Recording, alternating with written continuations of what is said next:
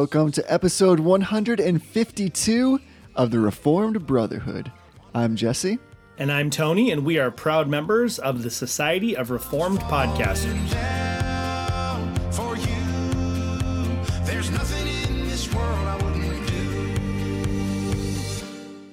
Hey, brother. Hey, brother. Hey, that was like a very sing-songy melodic hey, brother you just dropped there. Yeah, there's this YouTube channel that I watch that's like Harry Potter video game movie theories. It's like super nerdy, but they also use Hey Brother as it's like two brothers, and they use Hey Brother as their like intro, and they're always like, Hey Brother. So yeah. I guess I just stole their intro on accident. I think what I'd like to say here is that you are a Renaissance man when it comes to movies and video games. I never know what you're going to say you've watched or seen or what resources you use. I watch a lot of stuff on YouTube. There's no commentary with that. I just watch a lot of stuff on YouTube. Good, because I didn't have any. Yeah. Yeah. How are you doing? I'm doing great. I'm looking forward to, as always, starting with a little affirmation and a little bit of a denial. Nice. Why don't you go first? Okay, so this is something that I don't think has ever happened before. I'm actually going to amalgamate my affirmations and denials. I want to affirm with something so then I can immediately deny against it. Let's do it. I was expecting more of a response, but... Well, you caught me in the middle of taking a swig of what I'm drinking, so I was a little taken off guard. My apologies. It's okay. So here's what I want to affirm with, and then I think it might become clear as to why I'm also subsequently denying against it. I recently came across this Twitter account that is the theological equivalent to driving by a train wreck and not being able to look away. So maybe you're familiar with it. The Twitter handle is @FakeSermon. Oh, I haven't seen this. And it is real video accounts. It's actually video clips of independent fundamentalist Baptist preachers. Oh, man. And it is awful, which is why I want to deny against it. So I'm torn a bit because I found it this past week. And then I'll be honest, I spent an inordinate amount of time scrolling through and watching these clips because they're just horrendous. And each one you're kind of like, oh, it can't get worse than this. And then the next one is like even worse. So you could waste a lot of time doing this. And I think it's worth looking at, but I haven't gone to the extent where I'm following this account only because I'm just afraid of any weird associations with it. But it is downright horrendous. And clearly, like, whoever's putting this together is putting them together in such a way that they're highlighting just how crazy this is. And it's not just like the theology is absolutely crazy. That there's a lot in there that's just downright awful. But the things that really got me were there are several clips of especially Pastor Jim Stanbridge where he's just absolutely berating his congregation. Yeah. It's like what it reminded me, if I want to give like a really actual strong affirmation, is to go back and look at that wonderful book, Reformed Preaching by Joel Beeke. Like everything that's happening in this Twitter account is the exact opposite of everything we've been looking at together in Reformed Preaching. So at the same time, I'm going to say I affirm it. You should go out and take a look at it. But of course, I deny against everything that is happening in these clips. Wow. Yeah, there's some crazy stuff out there in the IFB world. I think like Steven Anderson is the most famous independent fundamentalist Baptist, but like he's not really all that unique, except in the fact that he's unique that he actually has a little bit of like savvy in how he promotes his material, and he's like actually got a little bit of theological acumen, which is actually a little bit scary that he knows Greek. He's actually pretty good at Greek. But there's a lot of weird stuff out there. He's not unique in that like he'll get up on his pulpit and like scream at his people, which I'm not opposed to, like a pastor berating and chastising his congregation when it's appropriate. But it seems like that's like the default mode for some of these IFB guys. Oh, it's style. And so here's what's fascinating about this particular account. What actually drew me to it and made me want to give the recommendation or the affirmation is that there's not a single, and I scrolled through like, I'm talking like dozens. I'm embarrassed to say how many videos I watched on this because they're just like little clips about 2 minutes long. Yeah. Not a single one of him So we're talking about guys that like I haven't actually seen in any kind of detail. Yeah. And actually the berating is of like a crazy level. And it's not just like berating on theological grounds. There's one clip, and it's probably somewhere near the top. It's of Jim Stanbridge. And somebody in the congregation was clearly not paying attention or yawned or something. So he descended from the pulpit and then went on this tirade, including calling out one of the people who's right in front of him, saying that that person is one of the sorriest church members he has. He's not even worth 15 cents. And he says, "No, give me a hug. Give me a little love. You know that I love you." It's just insane. That's I mean, on one level it's like funny, but it's not. Like that's straight up spiritual abuse. Like that's a straight up spiritually abusive situation. And like if that person decided that he wanted to leave, like he would be chastised and would be isolated from all of his former church associates, because there's this gang mentality that happens in these churches where if you decide to leave, then everyone gets poisoned against you. Whether you leave, I've heard of instances even where people just move out of the area, and if they don't invest the time to drive, several hours to get there every Sunday, then they're seen as like these people who've abandoned the faith. Even if they find membership in another independent fundamentalist Baptist church, or in, heaven forbid, like an evangelical church, they still get berated like they've abandoned the faith just because they moved out of the area for whatever reason. So it's a pretty scary kind of situation that you have going.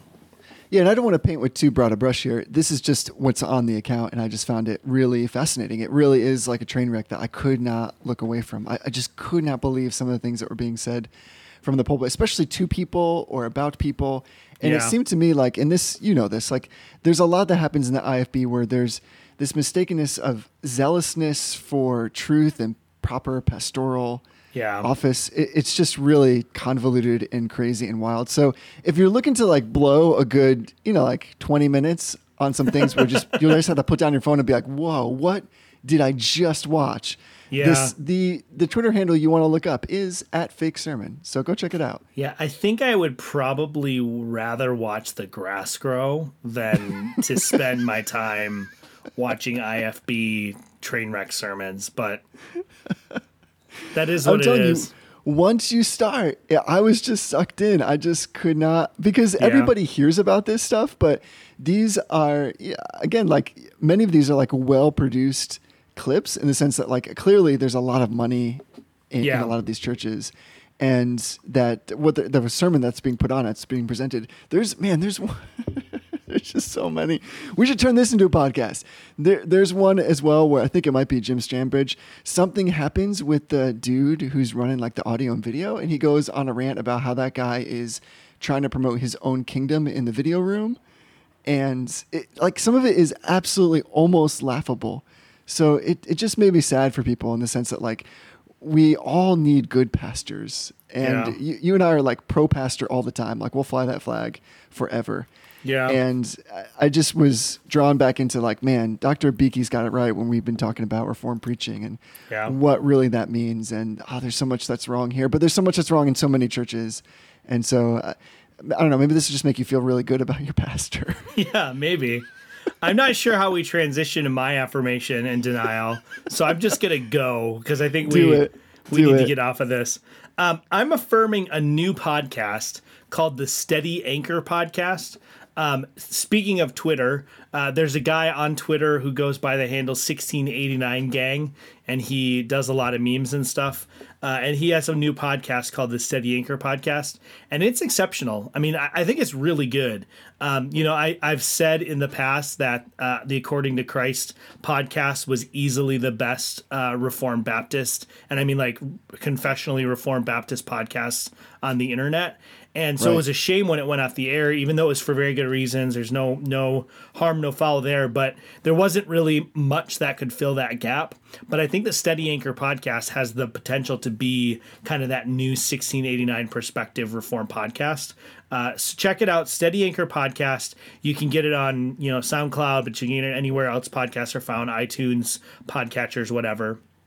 It's really good. It's a young guy. I think he's like 20 or 21 years old. He's in Bible college, but he's a really crisp thinker that I actually think is probably more mature. If you just listen to him, you wouldn't think this is a 20-year-old guy. You would think this is someone who has a lot more experience under his belt in life, but also just in doing theology. He's very articulate, very well spoken, very thoughtful about what he says.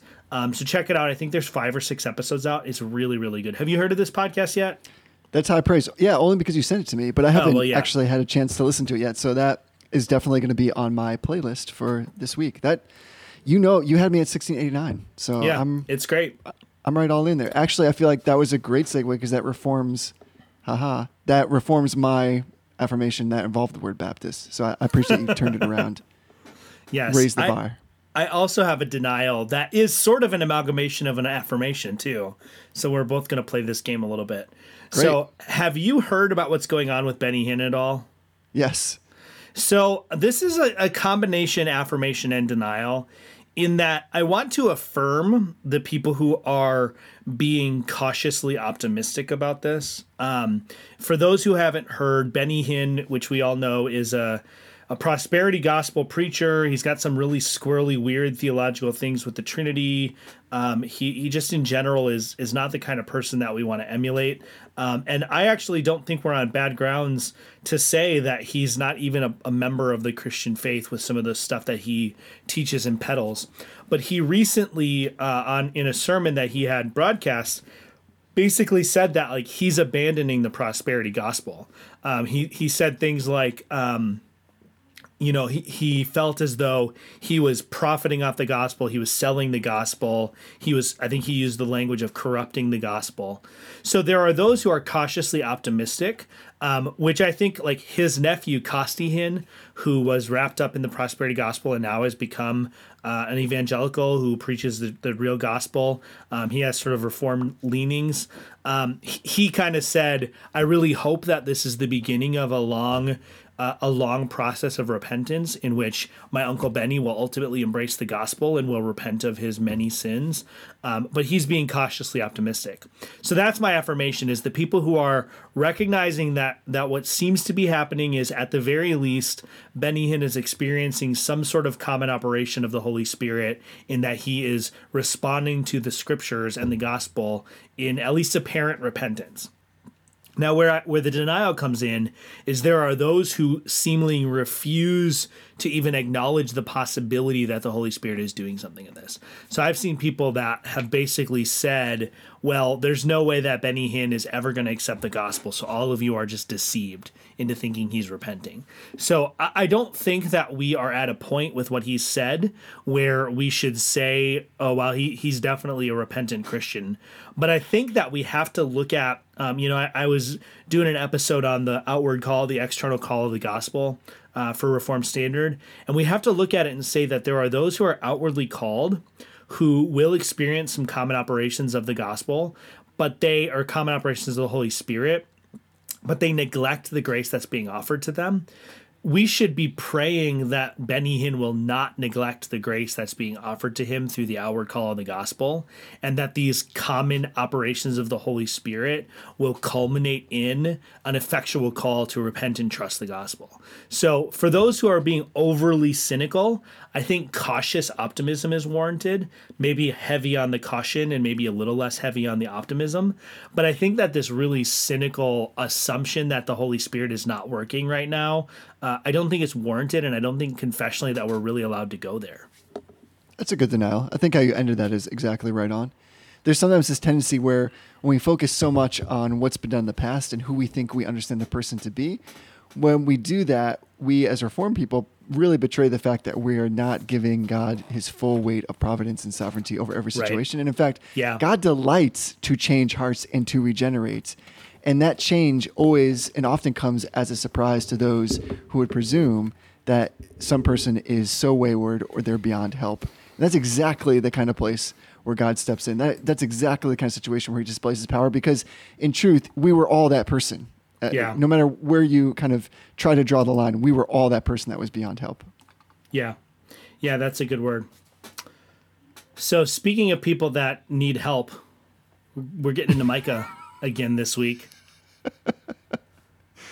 So good. That is the kind of top shelf segues that I've really come to appreciate, admire, and expect in conversation on this podcast. Yeah, well, I try. I guess I It's don't so try good. very hard, but I try. No, that was, I mean, imagine if we tried, we'd just be crushing how we move from one subject to the next. But you're right. We are in chapter 2 of Micah. We've made our way, and we're going to take a look at the first 5 verses of that chapter tonight. So, Jesse, can you give us just a little bit of recap of where we've been with Micah? Because some people may be coming into this, and this is their first episode of Micah Cast with us.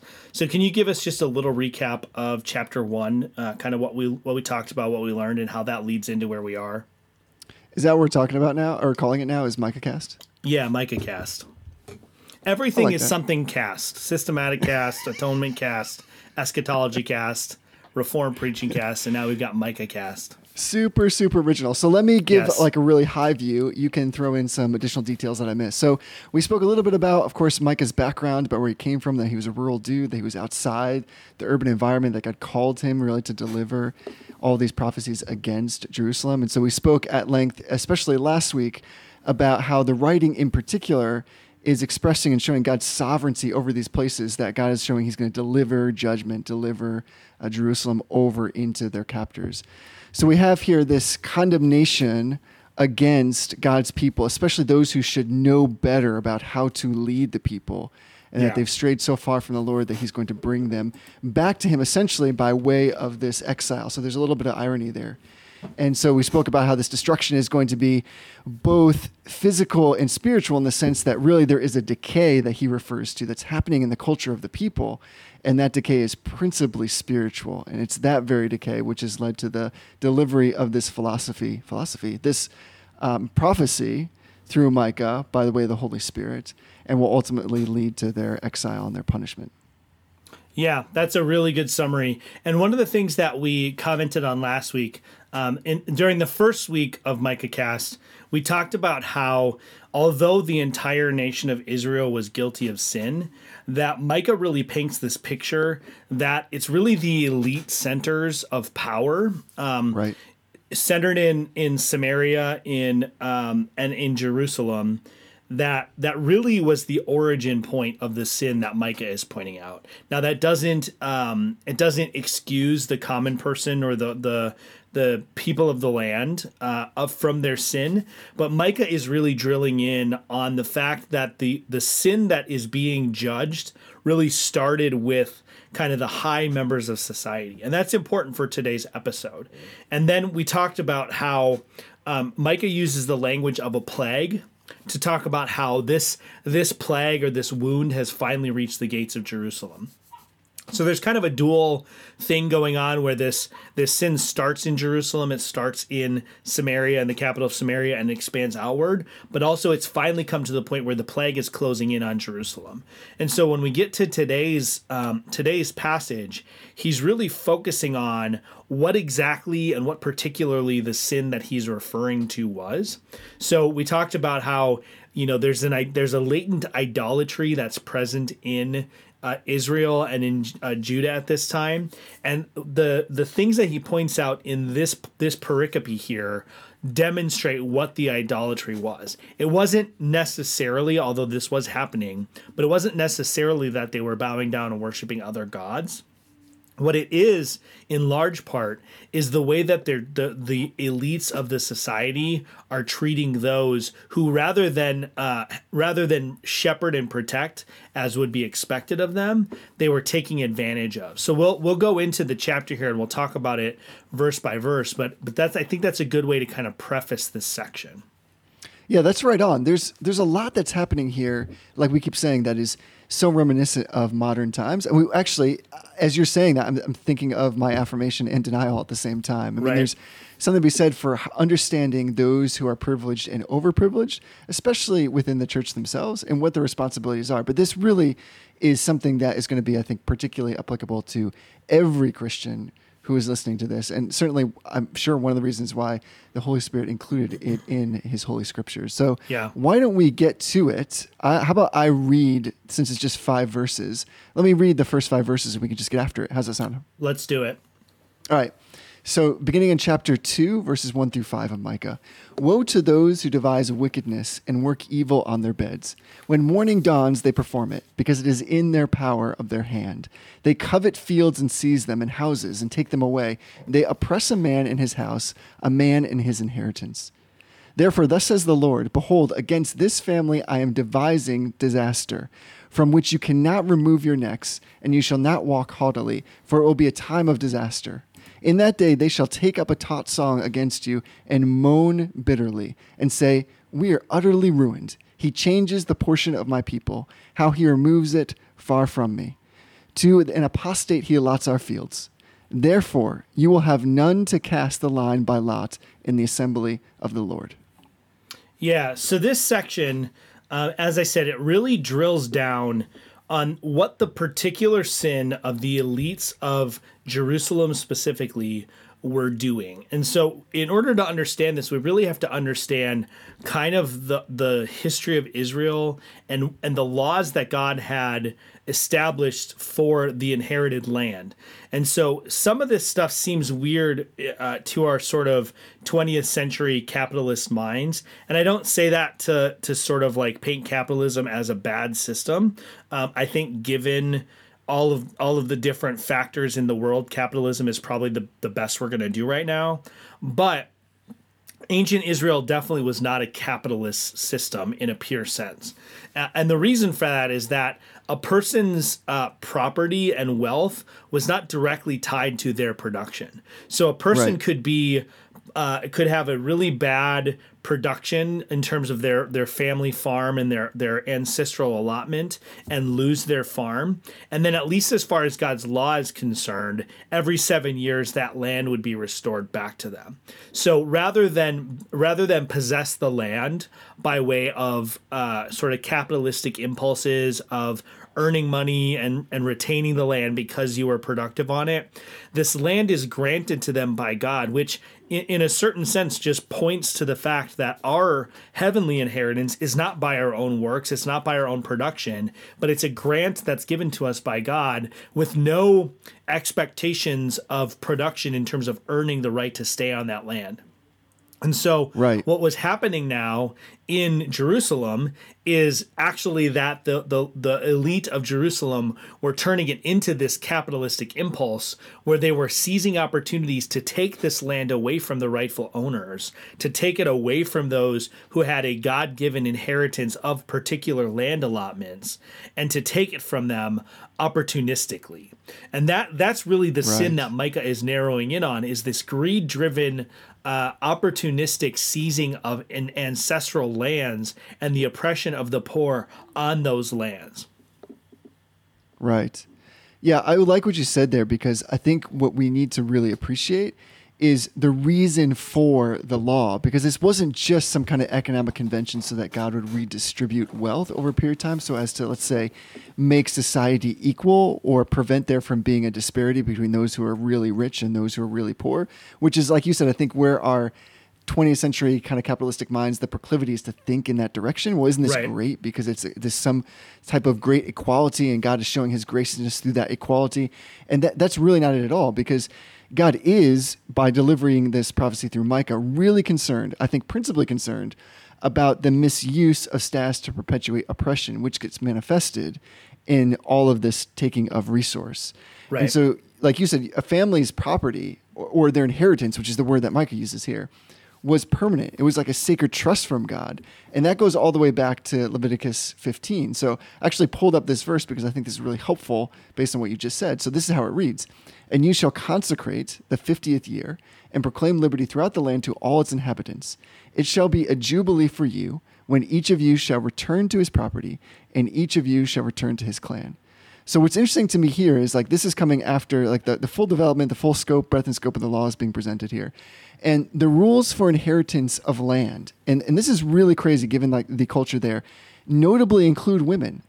And that's explained after that whole account of Zelophehad's daughters come forward and he doesn't have a son, and they're worried that because he doesn't have a son, they're going to lose all of their inheritance. Right. And so in bringing forward these laws, what God is doing that's incredible, like you said, is he's affirming that family and tribal legacy should be protected. And this prohibition against permanent transfer of land from one family to another are rooted specifically in God's ultimate ownership of the promised land and the fact that he has entrusted it to all his people as a good and fit and permanent possession to be enjoyed. So in other words, like the land is not simply private property that's to be transferred on the basis of human convention and agreement. It actually symbolizes life with God. This too, just like marriage, is an incredible shadow. And it's so serious that he inculcates this economic system with this idea that not only everything has to go back, but it's not because I just want to set everything back to where it was. It's because it belongs to me and it is a good gift to you. Right. And so because of that, it will be a constant reminder that everything that you have, like you said, is not something that you've earned. Like just like when the Israelites came into the promised land, you're going to get to hang out in land that is not yours. You're going to get to chill on houses you know about not build. You're going to get to drink wine, which sounds, I'm sure it was delicious, that you did not have to grow or press. And all of this is because of a good and gracious God. And so when we have these people in Israel of power who should be protecting, like you said, the most vulnerable, when instead what they're doing is participating in this calculated covetousness, it's not just theft. It's actually going against everything that God has laid out to explain and to give as a shadow for his good graciousness, both temporarily speaking, but also eschatologically speaking. So this is a major, not just infringement or infraction, but it's a major breaking of the law of God. And I would say like an abuse of essentially what is to be represented in this leadership as understanding the covenant promise of God. Yeah.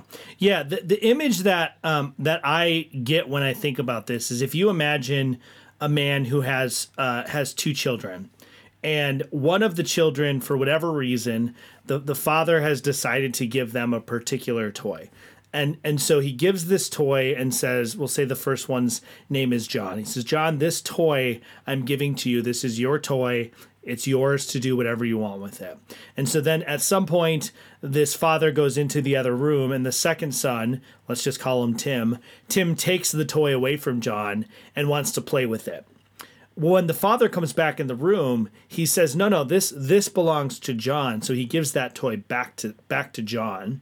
And so he goes back out of the room. And even if John at some point said, I'm going to let Tim play with this, when the father comes back into the room, he says, no, this is John's toy. And he restores it back to John. That was the image, more or less, that was being portrayed in the way that this land restoration of the land promise is that the land was restored back to who it was given to. Even if for lawful purposes, it was granted to someone else for a time, right? You may have a situation where a family doesn't have any sons, and so they have no one to work the land. And so they sell the land or they deed the land over to someone who can work it and make it productive for the time. But at a certain point, it's restored back to its ancestral holdings because that is who the Lord gave it to. And that goes back to Joshua, where we have Joshua and the inheritance of the land is drawn by lot. That's because that's showing us that who ends up in particular parts of the land and how much land is allotted to each tribe and to each family is determined by the will of the Holy Spirit. That's the signification of drawing lots in the Old Testament. Is this is how we know what God's will is. And so the fact that Benjamin gets this tiny portion of land and, Dan gets this land up by the sea and Naphtali gets this land over here, whatever, that's indicated by the Holy Spirit because that's the Lord's will. And so when these rulers in Jerusalem or this elite in Jerusalem decide to seize the land that they covet jealously, when they seize the land, they're operating in direct opposition to the expressed will of God. And it's not just like a vague sense of the will of God, right? Sometimes we use, I'm operating against the will of the Lord. We use that in this weird sort of like, I think this isn't the right thing to do, but I'm going to do it. And even though I know it's against the will of the Lord. This is something different entirely because this is codified, expressed, written law for these people. That it's not unclear that they're not supposed to do this. Right. And there's something unique about this because I really just marvel at how brilliant God is. He uses a system which is so intertwined with who we are and transcends cultural and relationships and gender by going into the economic system and using that as a way in which he can remind his people that there's a certain characteristic of himself that is generous and loving and kind. And here is how I have it displayed. Like you said, what's interesting to me is that the Jubilee year did not preclude or prohibit the Israelites from selling their land for almost any purpose, actually. Like it obviously had to be, it was codified by way of the law of normal transactional business. Right. But the purchase price, the compensation, was always predicated on the number of years until it was restored. So it was almost like in your example of having these two children. How long can one child play with the other child's toy? Well, until the time at which the parent comes in and restores it, until that known time. And so Right. compensation was always based on that. So all of life, even the transactions, and again, we're talking about big decisions. The biggest transactions we often participate in our own lives, at least in the Western world, are buying large things like cars or houses or getting education. All those things would have been centered on this idea of the year of Jubilee. Right. And so I see something that's really interesting in verses 1 and 2 that I think points us toward total depravity. And I want to throw this out to you because when I read, woe to those who devise wickedness and work evil on their beds, it's very clear that we're talking about here is, the place where you should be chilling and relaxing the most, the place where you're dreaming of things, the place where you're brainstorming. What they're doing is they're using that time to devise these wicked schemes Right. of finding ways to take people the property. And again, we have no what's clear here is that this taking of property is not the compensation that we hear in the Old Testament elsewhere about the proper way of compensating somebody for the use of Right. land prior to Jubilee. So it's clear that this is absolutely theft. It's coming in and taking this land from somebody else without recourse. And so what's interesting to me when I read those verses is I see that the sin begins when the will consents to it. And that's very much like what Jesus said. So the sin begins when the will consents to it. That's this dreaming on the bed, this working of the evil on their beds. But it's expressed in action according to the ability of the individual. Right. And so here you have this will that is conceived in the mind, in the bed during a brainstorming session, so to speak, or before sleep. And because these individuals are particularly powerful, because they are high up in their own society, they can express that action in a unique way that's according to their own ability.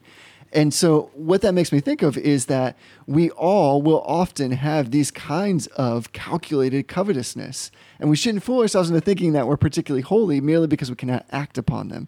This is the kind of question of, or the statement like, does absolute power corrupt absolutely? And so, without being divorced from God, without his sender, without his regeneration, we always tend in that direction. But our natural proclivity is to have a will that consents towards sin. But I think sometimes in God's graciousness, we are prevented from carrying that out, even though we are totally depraved, because we lack the actual ability. And that too is his graciousness. Yeah. Yeah. Calvin in his commentary makes the point that the very concept of rest, right, which is sort of supremely expressed in the Sabbath command, that we're to rest one day in seven to glorify and worship the Lord, but also to rest and recover and recuperate from our week of labor. That principle, although it's codified specifically in this 1 in 7 principle, it still extends to the fact that we're to rest on a daily pattern as well. So Calvin makes the point that this rest is given to man basically as a way to enjoy the fruit of their labor. And these people that the prophet is invicting against, rather than enjoy the rest that they've earned by their labor, the rest that's granted to them as a blessing by God, as a response or a result of their labor, they use that time when they should be resting in their beds to devise wickedness. So it's not just that they're scheming, right? There's a certain element of like, it's like they're kind of these smarmy people who are like thinking of evil ways, like you picture that guy in their hand, like they're just rubbing their hands together, trying to figure out the next thing they can steal from someone. There's Twisting that mustache. Right. There's that element of it that's part of what the prophet is getting at here. But more so than that, this place that's supposed to be a place of peace and rest has now become a place where they devise wickedness and work evil on their beds. So Yes. there's an intentionality to the way that's phrased to make it, the bed is supposed to be this quiet place of rest and meditation. And rather than meditate on God's law, they're meditating on ways to do evil. And then this is where I think what you said is so insightful about this reflecting total depravity, is that the sin is conceived in the heart and then it's executed in act. So the will starts to ruminate on sin before it actually operates in some sort of outward action. And so as they're meditating on this evil in their beds, they're working evil, they're devising iniquity in their beds. In the morning, they've been thinking about this and working on it all night. They get up and they have the ability to accomplish the sin, and so they do it. And so I think for us that helps us to understand how do we war against that? How do we respond to that? Well, rather than meditate and devise wickedness on our beds, or you could say in our hearts and during idleness, we should be meditating on the things of the Spirit, because just as the evil that was devised on their beds is worked out in the dawn by their hands, if we meditate on God's word, in those moments of rest, that will work itself out in our actions in the same way that the evil works itself out in the actions of these men. Right. Cut to like the Apostle Paul being like, yo, I told you, take every thought captive. You know, like that's basically what we're talking about here. This idea that we ought to meditate, whatever's good, whatever's holy, whatever's righteous, whatever's just, like think about those things. Right. And that's a good word of, I think, encouragement to us, because who hasn't like gone to bed after a hard day in a conversation where you wished you had said something or hadn't thought about some kind of biting thing that you could said, and then you're devising some kind of way, even if it's just in the back of your mind where you're thinking, I know I'm not going to really do this, but there's something that sometimes can feel so satisfying about entertaining those thoughts. And this is where I think we really get to see that this is not just Micah saying, hey, listen, guys, you've gone off the track a little bit, like you've been a little bit disobedient. What he's saying is you've taken everything that's good that God has given you, including this idea of rest, and you perverted it. This is the corruption. That's the plague. This is the disease. It's so ubiquitous. It's so deeply settled into everything you do. It's in the marrow of your bones that you've actually not just been disobedient, but you've purposefully gone against everything good that God has established. So it's like of a crazy level. And what I find is really awesome, because I'm just growing to appreciate Micah as a dude that can use amazing turn of phrase, again, through the power of the Holy Spirit. And there's yet another wordplay in this chapter, or these 5 verses rather, where it's between the phrase, who devised wickedness, and I am devising disaster.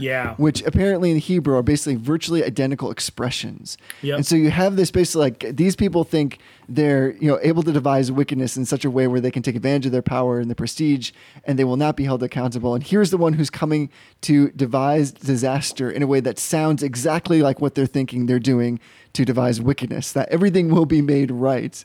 And he uses the language to emphasize that point, which is just amazing. Yeah. And there's a certain element of this too, where he starts out by talking about, beyond the wordplay, which is already pretty awesome. He starts out by talking about these people who are in positions of power, and they use these positions of power in order to oppress those that they can. And then he flips over, and in verse 3, he says, I will, against this family, I'm devising disaster. There's that wordplay. And he says, you cannot remove it from your necks. He says, you will not walk haughtily, for it will be a time of disaster. So we have this tendency to sort of think about the wicked as though they have power, they have ability, they have authority, they have the ability to sort of walk with their heads high. But what God is saying here is that you'll no longer walk with your head high, because I'm gonna come down hard on you, and you're not going to get out from underneath it. And I think that's something for us to remember too as we look around at our world, right? We think about the injustice that we see, and we should remember that like there are those who seem to walk with their heads high, but either in this life or the next, they're not going to be able to walk with their heads high forever unless they turn to Jesus. Right. That's great. I'm glad you brought that up. This is actually a super great segue. You are the champion of segues, because what is crazy is that there is, within all of Micah so far, there's been like this confluence or contrariety, maybe is a better way of saying it, where we're seeing metaphors used other places in the Old Testament, but they're being used slightly differently here, or they're being flipped around somewhat. So when we get to verse 3 and 4, basically we get this pattern where all sinners devise wickedness, God devises judgment. That's how this works out. And you get the symbolism of verses 3 and then 4a. And we're coming into this idea of this yoke. So we get, of course, there's like the frequent metaphor of the yoke of subjugation and servitude. It's like the same thing that's used in speaking of Nebuchadnezzar in Jeremiah. Right. But this imagery of breaking the yoke is more being used here of like throwing off Yahweh's authority. It's like a foreshadowing of the yoke of Christ. But here the thought is not of his beneficent rule, but of his judgment. Right. And so instead of, we often forget that when Jesus says, my yoke is easy, the yoke was a tool of leverage that allows you to enact more force on an object or to perform better or to do more work that you might be able to do otherwise by yourself. And here it's being used in the opposite direction, so to speak. And I love what Calvin says. I'm just going to steal this right from his commentary. He says, they who refuse to obey God when he requires from them a voluntary service will at length be drawn by force, not to undergo the yoke, but the burden which will altogether overwhelm them. In other words, the yoke is the thing that God gives us as his blessing through his power to forego and to go through this process. Almost like when God leads us to it, he will lead us through it. Here, what he's basically saying is the yoke is being taken away. You're actually breaking the good yoke that God has given you by way of his rules. And in so doing, you're about to bear the full weight of my wrath that you will absolutely underwhelm you. Your neck will not be able, again, here's the neck. Speaking of yoke, beautiful reference again. You will not be able to get out from underneath it, and it will absolutely crush you. You will beg for the yoke in that day. Yeah. Yeah, and I think it bears saying at this point, too, that one of the major themes of the minor prophets, I didn't even mean that to be like a clever turn of phrase. That sounds like an album title. One of the major themes of the minor prophets, that would be like a great class title for a seminary course.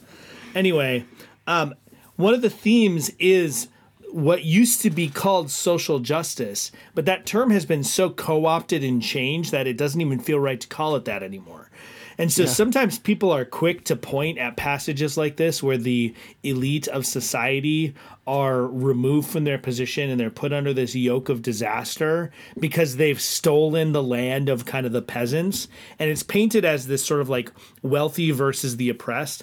But the reality of it is that justice in Micah is not defined by some external standard of equality or distributive justice, which is kind of the socialist impulse. It's defined by adherence to God's law. So the elite that are being condemned here by Micah are not condemned because they have claimed the land of the oppressed. They're being condemned because they've disregarded God's law for how the land is to be taken and restored to the people. So as you said earlier, there's lots of laws about how a person could buy the land from someone who is not able to sustain it themselves. So there's nothing intrinsically opposed to God's law to buy, for someone from the tribe of Reuben to buy land from someone from the tribe of Simeon, for example. There's nothing opposed to that in the law. But what is opposed to in the law is the failure to do that according to God's standards. Right. The failure to do that in a way that is just and righteous, to restore that land back to the person in the year of Jubilee, to seek to, for one person in a tribe, to seek to purchase the land of their brother in order to keep it within the tribe. That is something that's in the law, and that is what's being spoken against here. It's not some general idea of oppression. It's not this neo-Marxist idea of those who have advantage oppressing those who are somehow disadvantaged. So we have to be really intentional when we go through the minor prophets, and especially in passages like this, to understand that this is really about blasphemy and idolatry. Right? That's the sin that's here. Yes, it's a sin to take the oppressed land away from the people that you're oppressing. But more so, it's a sin against the Lord of the universe to disregard his will for how this land is to be allocated and attributed and to be used by the people. So it's important for us to just say that although, yes, we would affirm that this is a matter of justice, justice has to be defined, especially, I mean, I'm not a theonomist, so I understand that in other contexts, justice appears in a different form than what we see in the civil and ceremonial laws of the Old Testament. But when we're talking about an Old Testament passage like this, where the people do live under the theocracy of Israel, we have to understand that justice here is defined by God's civil law in reference to the land. This is just another great example of how intent precedes content. We Right. need to do a little bit of heavy lifting and parse out some of this stuff so that we understand what the underpinnings are of the prophecy that's coming forward. You know, this to me is, I think what happens here is we just get caught up in the details. And I'm neither a theonomist nor a dispensationalist. And it's possible that what I'm about to say is going to sound like both of those things, and I don't mean it to. So that's my caveat. But this to me is always like the example of when you're young and your parents are teaching you as a young child that you should eat vegetables because they just want you to be healthy Right. and to eat balanced things so that you develop properly. And so because of that, they create rules like you need to eat your own broccoli, or you need to belong to the Clean Plate Club, or if you don't eat your broccoli, that's fine, but you can't eat anything else and you have to get up and leave the table and go to bed.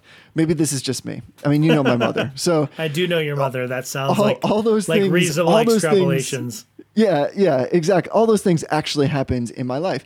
And so it would be absolutely ridiculous if I called my mother after we finished recording this podcast and told her that I ate all my broccoli tonight at dinner and that she should be proud of me.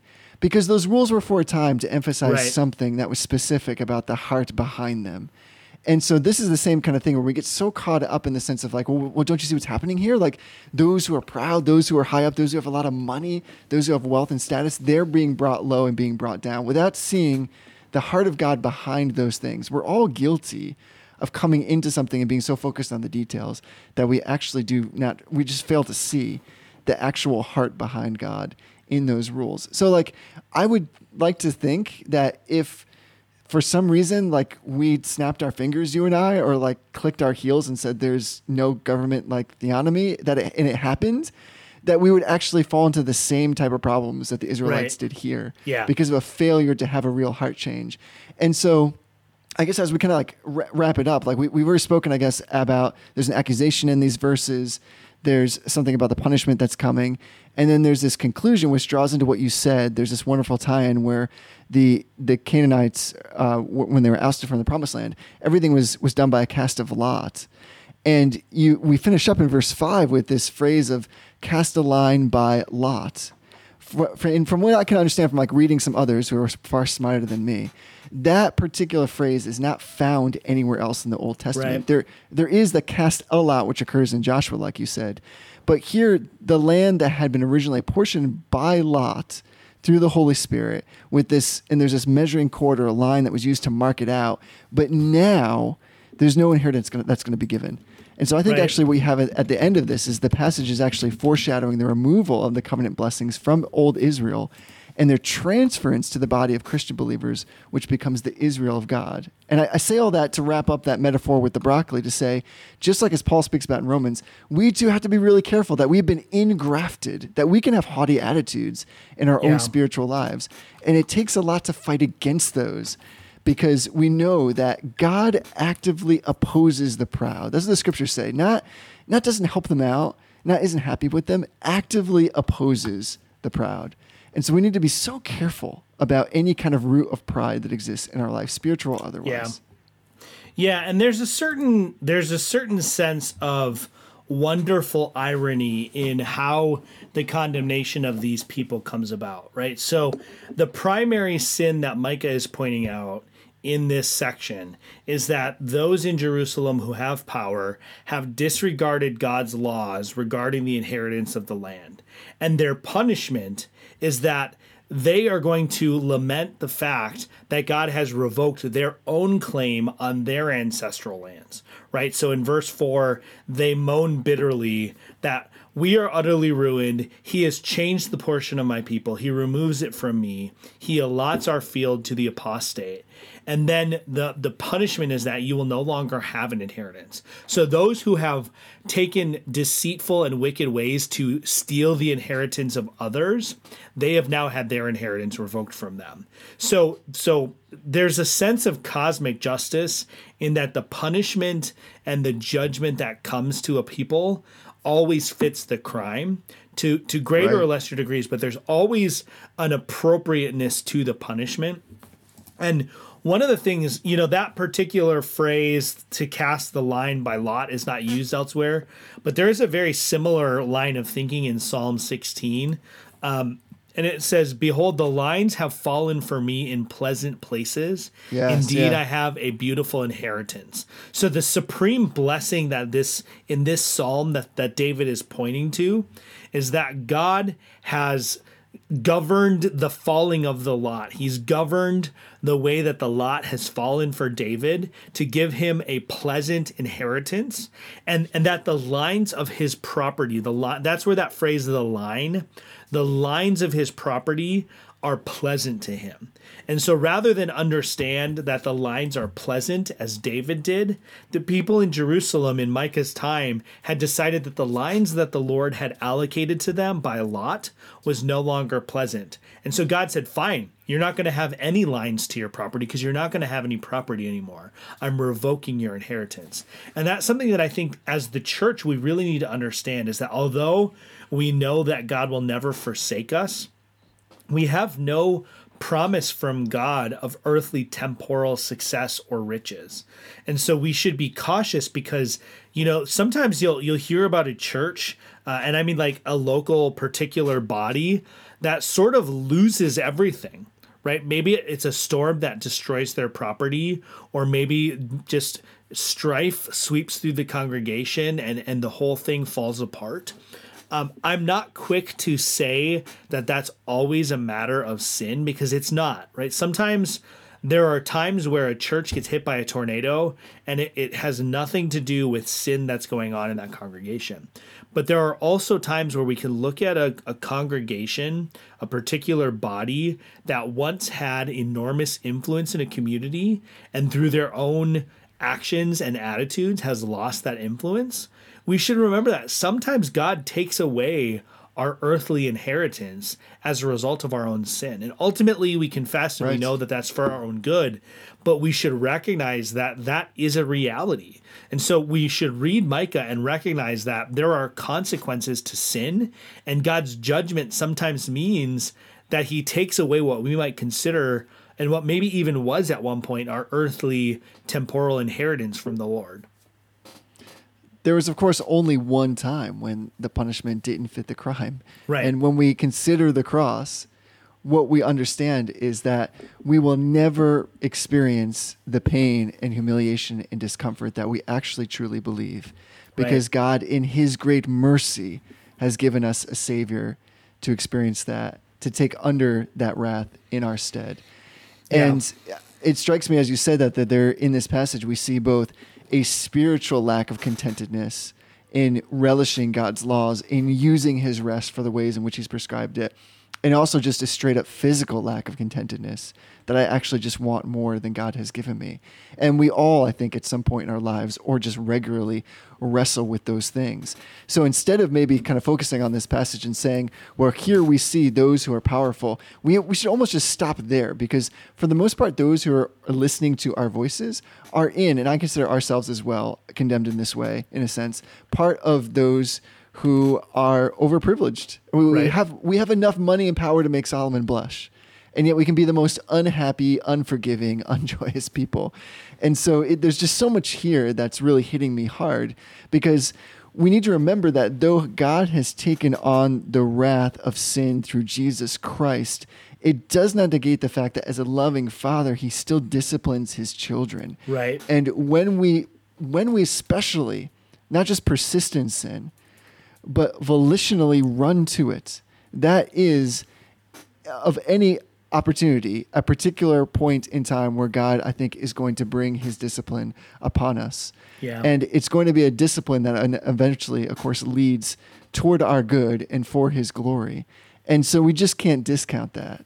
And I just think that sometimes, maybe this is just my own life and perhaps with some of the sphere of influence that I'm in, I think there's a sensibility, and I've often heard this argument that, well, God doesn't really discipline his children the same way he does in the scriptures because we're on this side of the cross. Right. And I just think that is an argument based on a false premise. Yeah. I mean, the book of Hebrews basically says precisely the opposite. That right, it does. If God doesn't discipline us, then it means we're not his children. Right. Yeah. Right. Yeah. And those are heavy words. Yeah. I think coming away from Micah this week, the biggest thing for me is just to recognize that God's law is what determines not just right behavior, but it's what determines appropriate punishment and what justice is. And so I think there are times where, I think something is fundamentally unjust because it offends my sensibilities, but I need to step back and I need to compare that to the law of God. And then I also need to recognize that sometimes the things that happen in my life that I would maybe think are negative or are not good or discomforting, that sometimes those are the discipline of the Lord, but sometimes that discipline is a result of my sin. So I need to step back from that and I need to think about it a little bit. I need to pray about it and I need to recognize that what's different between me and the people in that Micah is talking about is that this is judgment, right? This is God executing judgment on a reprobate, unregenerate people. That's not the situation I'm in. When God chastises me, it's for my own good. When he chastised the people in Micah's day, it was not for their own good. It was a retributive justice because they had violated the law of God and had no mediator. So when I look at Micah, I should be driven to my knees in gratitude that I am not like those who God says that the yoke of disaster will not be removed from their neck. And the beauty of the gospel when I look at Micah here is that the yoke of disaster was not removed from Jesus's neck. He took that yoke of disaster on my behalf, and he tells me that I should take his yoke, which is a yoke of blessing that is easy and light. And so we should look at this and we should be driven to our knees in gratitude that we don't have to face the wrath of God because Christ faced it on our behalf. But then we should walk forward in justice as it's defined by God's law because that's what a grateful heart does. That's well said. And what I've really been drawn to in this particular week is just this idea of creating a paradigm in my own life by the power of the Holy Spirit, where I'm trying to get to the root of what Micah is addressing here. And I think part of that is gratitude, like you're speaking about. Yeah. And the other part for me is just a resting in the comfort and sovereignty of God as demonstrated in his laws. Because I don't have children. I have lots of wonderful friends, dear brothers and sisters that do have young children. And I see the wonderful ways in which they interact with their children and how they discipline them kindly but firmly, but especially how they make them eat food. If you really want to get a sense for somebody's parenting, see how they handle their kids at dinner time. Yeah. Because this idea of like eating things that you don't want seems like such a straightforward idea.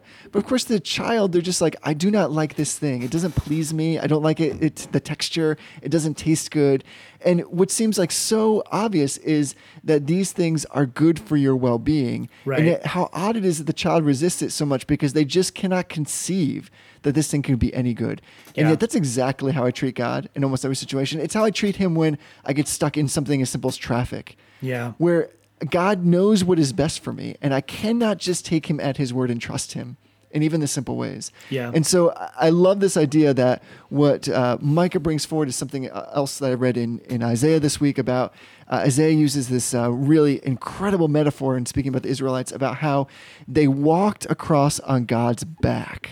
Yeah. And that he was the one literally supporting them. And not just like that was in his hand or that he created a bridge for them or part of the Red Sea, all those things he did.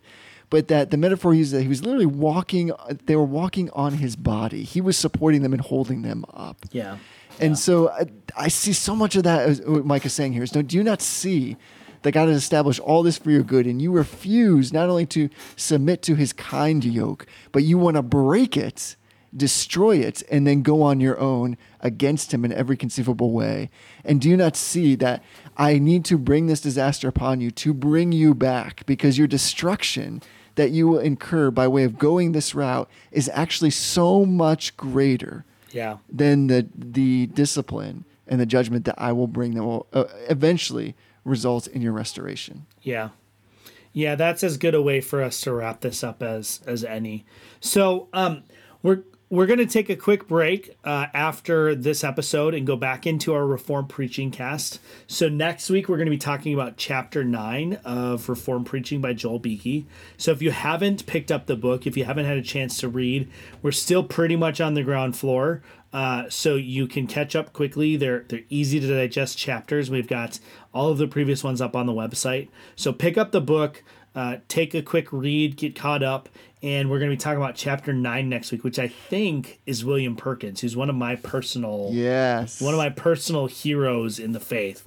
I've learned so much from him. I love William Perkins. He's such a great theologian, but he's such a great example of really just good gospel-centered preaching. So I'm excited to talk about him.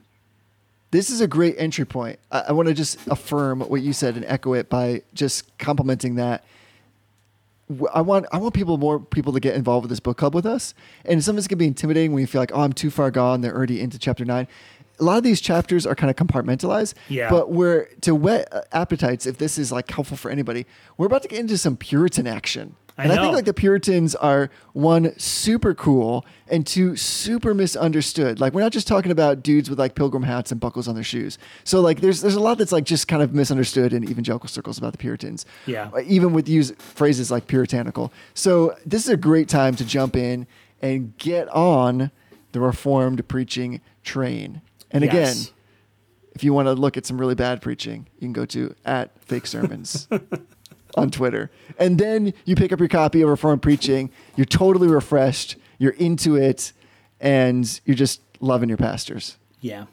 Yeah. Well, Jesse, this has been a great look at Reformed Preaching.